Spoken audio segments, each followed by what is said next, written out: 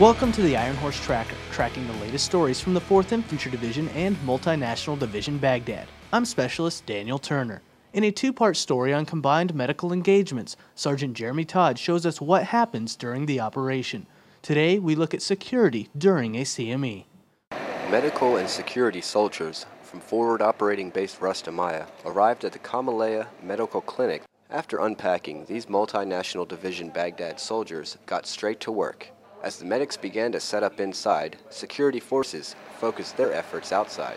Members of the Iraqi National Police arrived ahead of coalition forces and set up security on the ground. They focused mainly on crowd control and initial entry into the clinic. Soldiers from Delta Company 1st Battalion 66th Armored Regiment provided overwatch security and teamed up with Iraqi police to maintain order. Specialist Van Moncrief of Pasadena, California says he likes the fact that his job makes people feel safe. I like my job, so I feel good about it. Hopefully we're making a difference.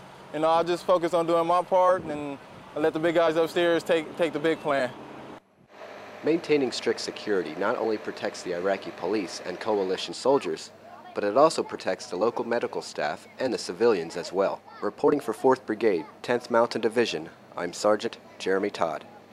Soldiers throughout Iraq continue to help improve the quality of life. Specialist Michael Cox tells us how even in a fish market, improvements are clearly visible.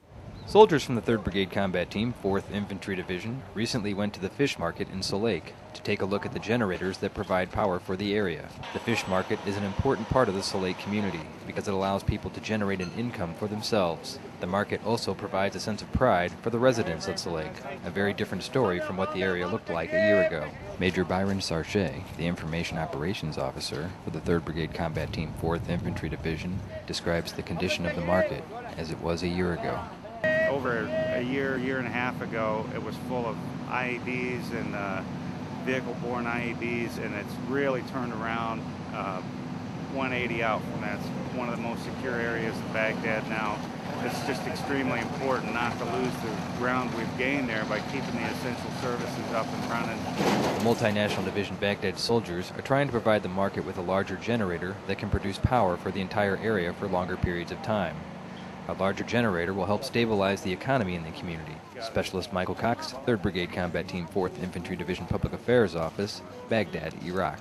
And that's all we have today on the Ironhorse Tracker. To learn more about the soldiers and units supporting Multinational Division-Baghdad and the 4th Infantry Division, check out our website at www.hood.army.mil/4ID. I'm Specialist Daniel Turner, Baghdad, Iraq.